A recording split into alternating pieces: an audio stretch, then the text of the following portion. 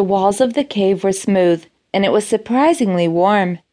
In fact, when I stepped into it, I felt more comfortable than I had outside. It was strange because it was supposed to be an extraordinarily hot day, but the weather had turned dangerously cold, and I'd immediately begun seeking shelter.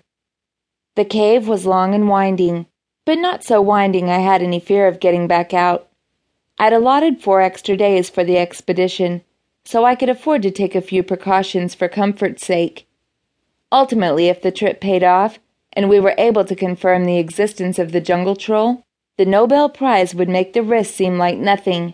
Of course, a number of my colleagues thought I was crazy, but the important person, the multimillionaire with a tendency to believe in every conspiracy theory on Earth, was convinced, and that meant funding.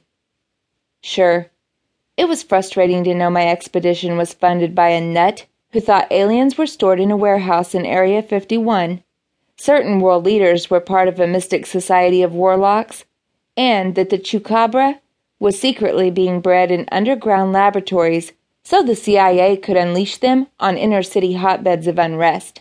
I'd long gotten past that, though.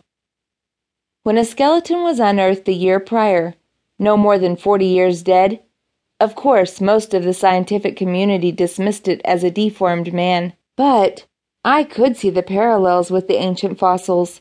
The fossil evidence for the existence of the troll was clear and undisputed.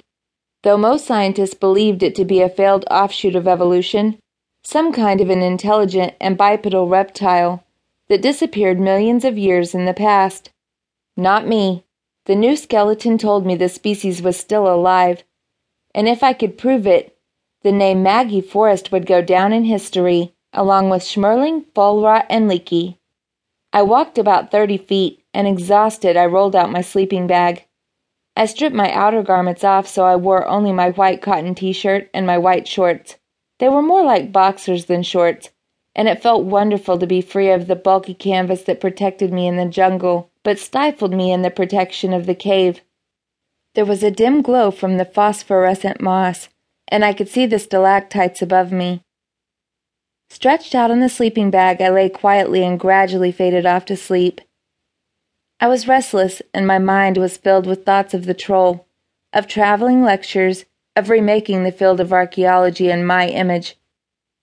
I began to dream, feeling strange and wonderful sensations as though someone, with an enormously long tongue, was licking his way up my legs and up and over my body. It was strange. I didn't see any images, but when the tongue went over my face, I felt an astounding sense of well-being. Then my eyes opened, and I screamed. There was a creature, vaguely human with a giant tongue on top of me. The moment I screamed, its arms came down and held my head, and then the tongue of the gigantic thing was pushing into my mouth. It wasn't quite like a human tongue. In fact, it moved like a tail or a finger. It was fleshy like a tongue, but it pushed itself in and wriggled around in my mouth as though it were jointed. I felt its hands moving from my arms and lifting up my shirt. I tried to struggle against it, but the moment my breasts were exposed, the hand went back to my arms, holding them down. The weight of the thing on my waist kept me from moving much, but I tried. I moved to my left and right, trying to get away from the tongue in my mouth, but completely unable to accomplish my goal. Then it broke its bizarre kiss,